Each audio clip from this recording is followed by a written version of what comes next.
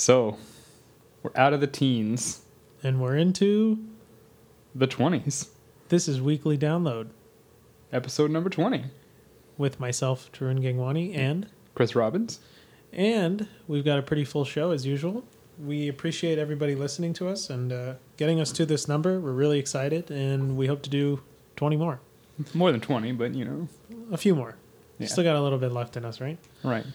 So, top download for this week, I would say, is the Apple App Store app allowing for self-checkout in the retail stores. Right, trying to speed the process up, make things move a little differently. So do you know the story? I haven't seen a whole lot about it today, been a little bit busy, but I mean, I've seen the rumors coming up, so why don't you... You're very lame. Okay. I know. Story goes is that the iOS app, so they've had an Apple Store app for, I'd say, a little while now. But now the idea is you can go to the store, scan the product, read about it, and get directly to the place, and then it'll ask you if you want to buy it right there. So then you type in your Apple ID, which is great, by the way. Now everyone who has an iTunes Store account or an App Store account or whatever account, it's all linked together. Right. Seamless transaction. But then the weird part about it is that you can personally pick it up and walk right out of the store. Yeah, I read that was in the rumor mill. That was what was going to be what happened. So basically, if I want another case for my MacBook Air, I go to the Apple Store, I scan it, I like it, I buy it, and I walk out. That's it. So to me, this seems like a really good opportunity to make that person at the front of the store really useful. Yeah, the guy who smiles and says, "Hey, welcome to the Apple Store," and then that's all you hear. Can I direct you to somewhere? And then you're like, "Yeah," and then there's like everybody busy, and they're like, "Okay, we'll just stay here and we'll get you checked in." I think the Apple Store is baloney. They're interesting. Yeah, I don't know. I don't know. Everybody thinks it's the greatest thing ever, but hey, I'm going to be critical about it for a second. Every time I go to the Apple Store, and my Apple Store is Carmel, Indiana, love the managers there, no problem. But awesome. It's so slammed every time. I think that says something about them, though. It says that they need to figure out a better way to do it. And if this is the better way, that's great. But how are you going to quality control purchases? Right. And the funny part is last year, I know with the Carmel store and several other stores, they expanded them, they changed the way they are, and they're still slammed all the time. Right. I mean, I think it's definitely something that needs to be considered. I think it will be very weird for a lot of people, myself included, to just walk into a store and never talk to anyone, potentially buy something and leave. Exactly. Didn't you open the Apple Store to make it so you have a personalized shopping experience from start to finish? Right. What is this doing? I wonder how much Steve Jobs was involved in this decision. I mean, it seems like more of a Tim Cookian kind of thing, right? Right. Just we could be wrong. Out the door. Right. I mean, I'm sure it's a natural evolution, right? Being able to scan and pay for your own thing, especially with the way iPhones can do that and how easy that is. But let's remember, only if I remember correctly, iPhone 4 and iPhone 4S.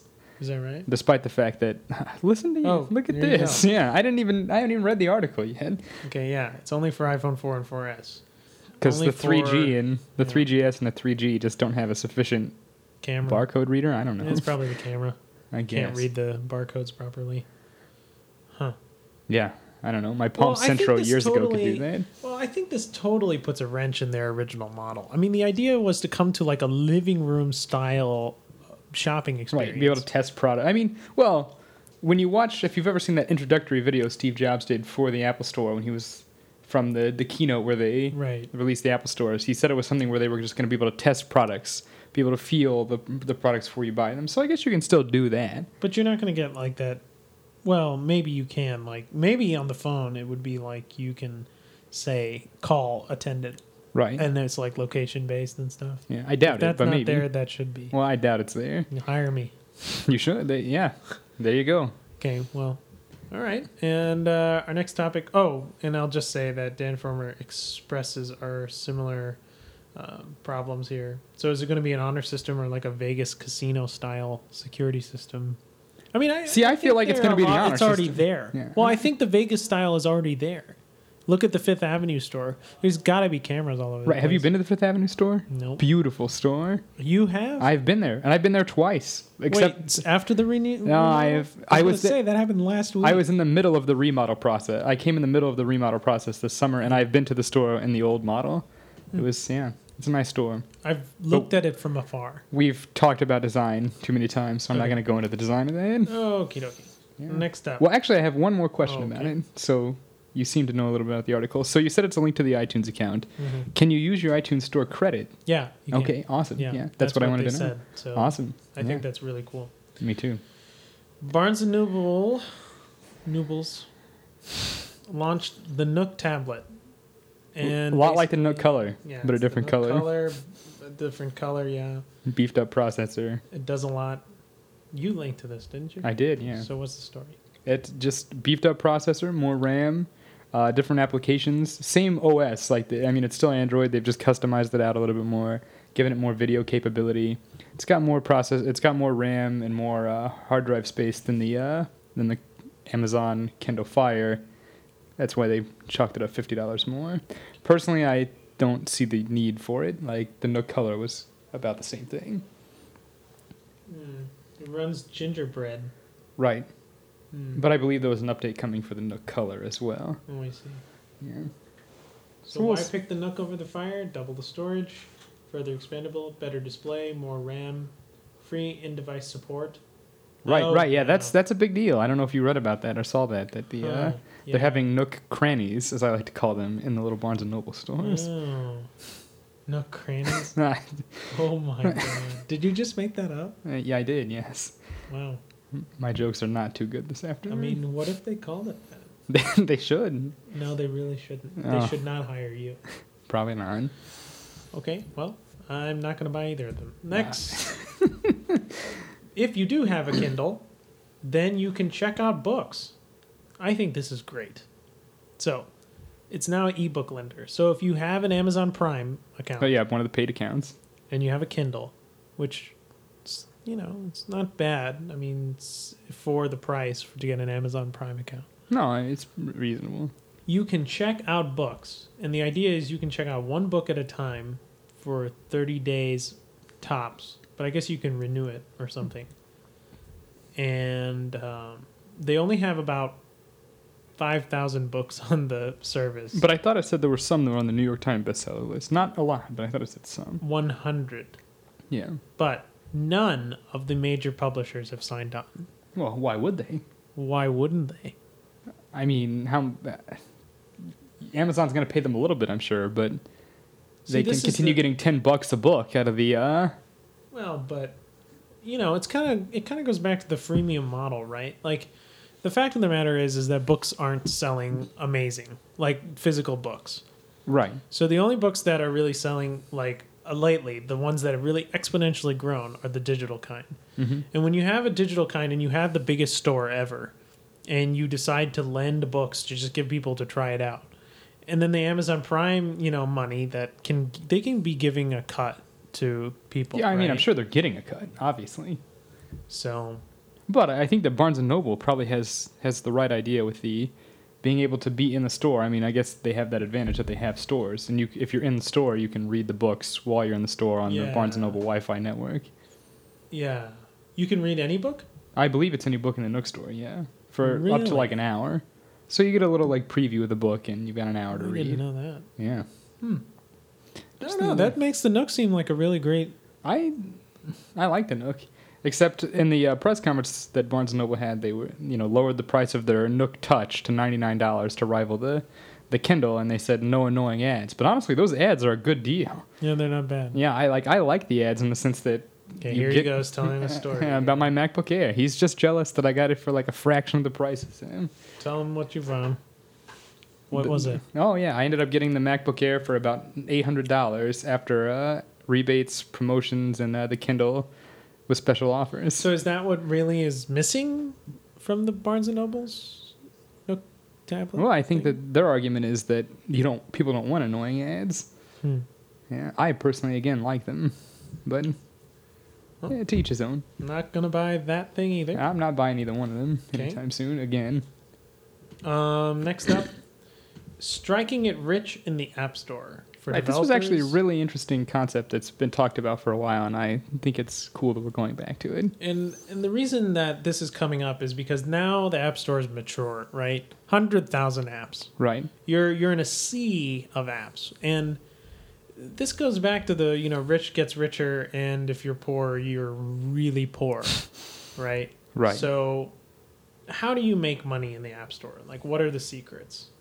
So this article outlines a few of them. For example, basically, you have to market a lot. If you can market like crazy and get into that top 50. That's everything I've ever read says if you're in the top 50, you make an insane amount of money. Otherwise, you make nothing, essentially. The argument here is, but that's not a business model. It's like rolling dice at a casino. No, it really is. I mean, you can't base your business off, I'm going to try to get to the top 50 of iTunes. Well, so what are people doing then to get up there? I mean, let's look at the top apps right now on the iTunes Store. Includes Angry Birds, which they have a marketing blitz.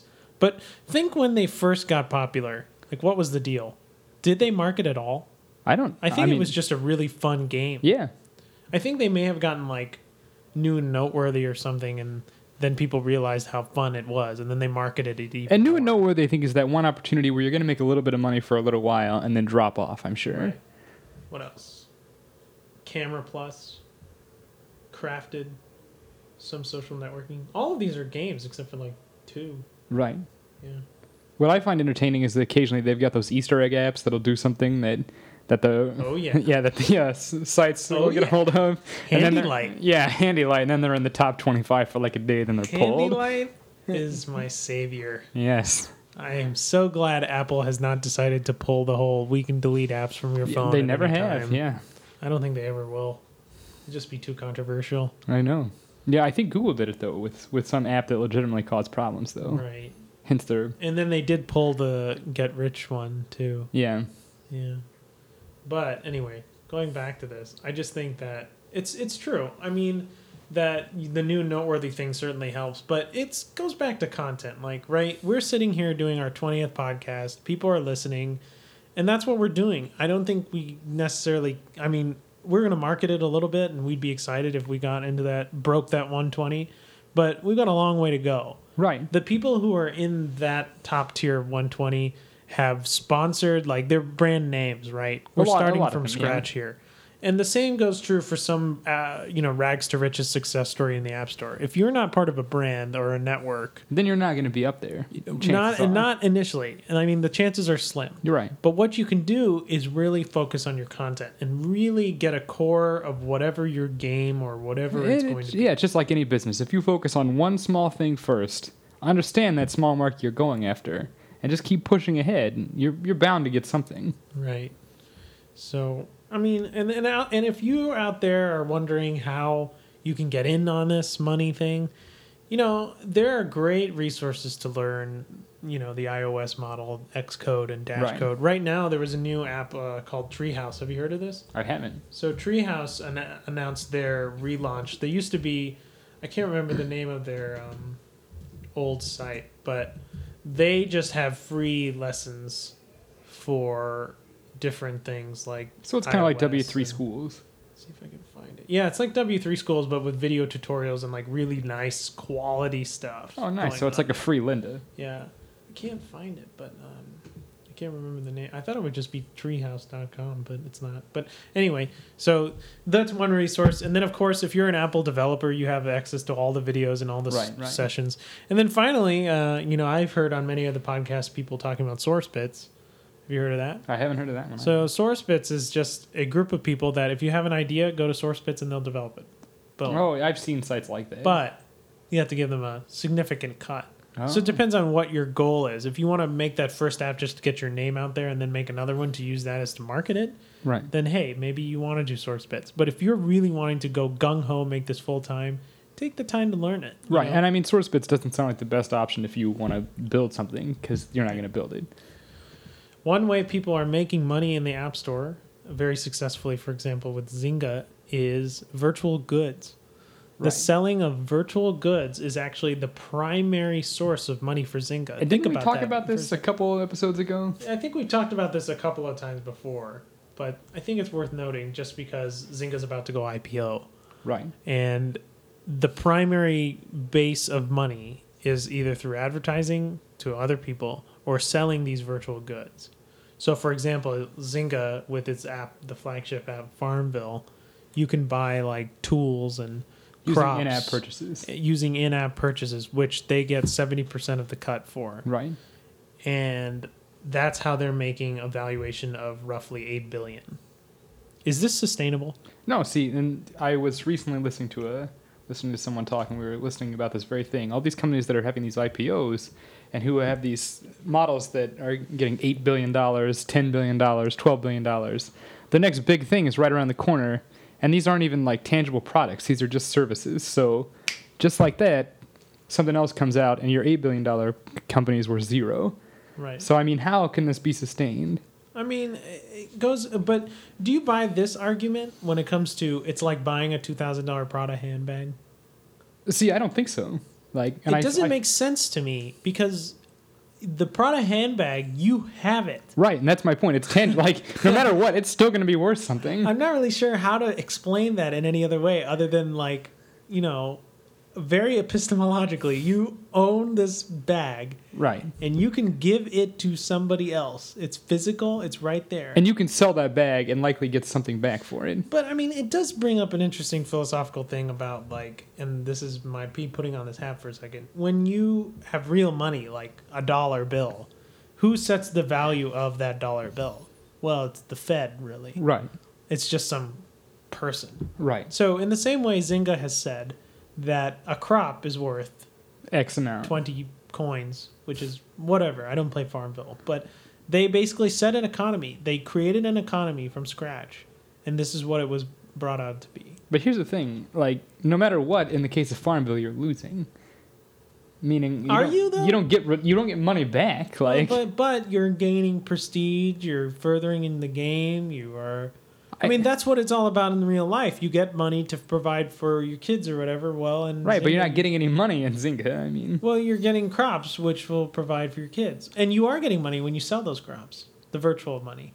Right, but you can't cash that virtual money in for real. And that to me is the big difference. Right? That's what I'm saying. Like with Second Life and whatever, those are being traded. Linden dollars are actually worth real money. Really, very, very pitiful amounts of money. I think I can go to the Linden Dollar Exchange. Have you ever played Second Life? I haven't. So right now, oh come on, we might not be able to make it. Have to sign in. Yeah, we have to. No, I'm sure it's somewhere here. Right now, the Linden Dollar, looks like it's in the negatives. 255.53. And that's against the U.S. dollar, I'm assuming. Right. So for one Linden dollar, you can get 255. No, 255.53 Linden dollars is one U.S. dollar. Oh. I would assume. Wait, really? Well, anyway. I couldn't imagine that $1 would, or 255. They're really expensive. I guess. But anyway, so apparently you can exchange money in this virtual economy. And that one I kind of agree a little bit more with then. Why? I mean, at least you get something back that you can use in the real world. But the real world, what Zynga gives back to you is the success and excitement of growing a farm. But it's not a real farm. I'm trying to figure out if I mean, this is crazy that I'm having to look this up, but I think it is. Okay, yeah. 265 per $1 US. Yeah. Okay. So there you go. Doubted me. Okay. I'm just saying. It could have been ridiculous, but it's not. Okay. But hey, and then in the same way in Zynga, right? Someone could make money off of that. Well, like someone could make their experience a lot better if they grew the, crops themselves. I'm just not buying this one. I don't know. Anyway. It's not like, well, here's the thing. It's not like from playing Farmville, I'm ever going to get real farming experience. I can't go out and be like, well, now I know a lot about farming. And I can't say, But you do know a lot about manipulation of people. That I maybe will buy a little bit. Okay, that's what I'm saying. Yeah. There is some intrinsic value, but... And maybe this is the real point. Like, I may have missed this point, and I wasn't thinking about it, but... Well, but here's a point that I made. Like, Prada's advertising ends when you buy the purse. Whereas when you're in Zynga and you're The advertising never ends because you're never in Zynga's Well, world. you are. Right, you are their advertising, essentially. Right. Yeah. So whatever you decide to buy, Zynga can make money off of you doing that. Whereas with buying a Prada handbag, once you buy it, it's over. You either like it and you want to buy it. Well, you either like it or you buy it more and you're not. Right. And like Prada is not going to be able to. Well, they can market to you, but not in such a direct way. Like they have to go with more traditional routes of warranties, things like promotions that they've had for years and years and years. There's plenty of discussion we could have about games and economies and. Right. Actually, I know a guy we can invite about that. Let's put that on the side. Come back to that later. Last thing to talk about, at least this is the last thing I got, unless you got something, is... I like, by the way, how you just said we were shelving games. So... Oh, yeah. Are you a Modern Warfare player? I told you, I don't play games at all. Yeah, we don't have time for this. Too old. So, guess who the biggest influence on the video game industry is? Are you going to say, like, a game or like a person? Person, console, whatever. I assume the platform. How about the Warfare. platform? The Modern Warfare platform, I'm assuming. No. Turns out it's the Apple and the iPhone. And what a coincidence. The only games I play are occasionally on the iPhone. How about that? The top 5 products included the iPhone, the Wii console, Xbox Live, the original PlayStation. How does that even happen? Really? Well, the biggest influence, that's the key. I guess that's fair. And Steam. So these are the people who like rocked the world when they came out, and Apple's iPhone is number 1.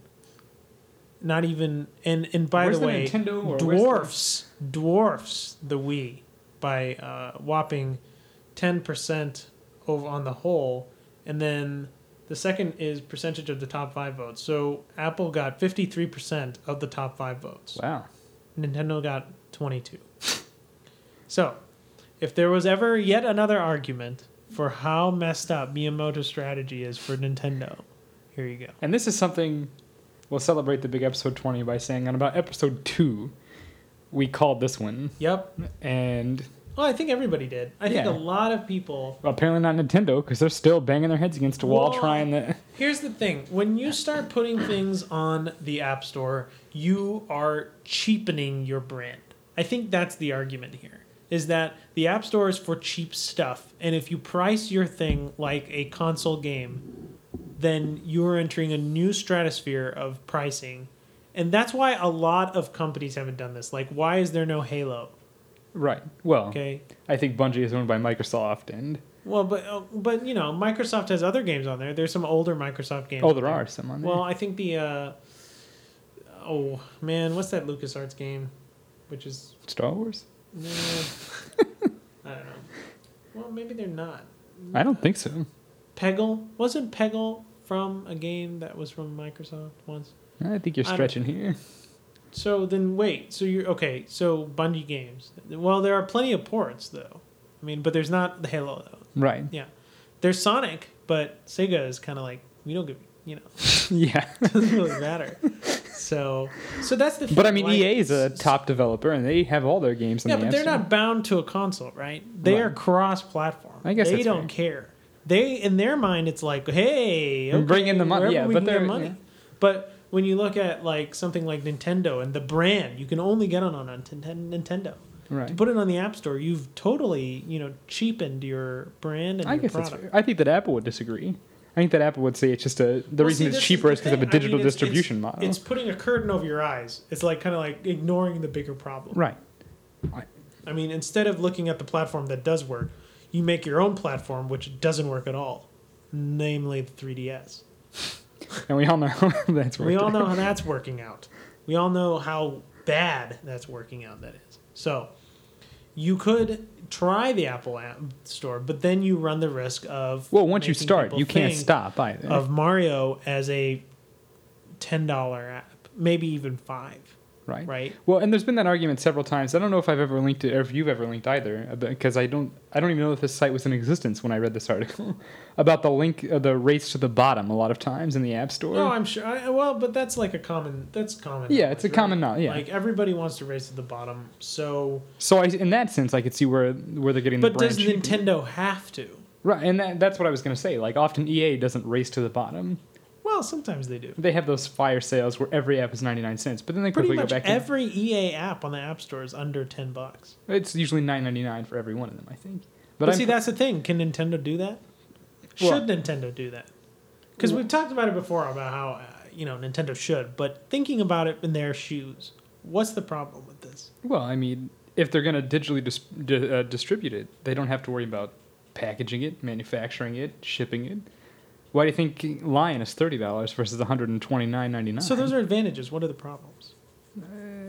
Just a brand thing? I really can't think of anything. I mean, maybe there would be... If they want to sell their own hardware, they're losing out on that hardware. That is another one with the hardware. But I'm thinking fast development cycles.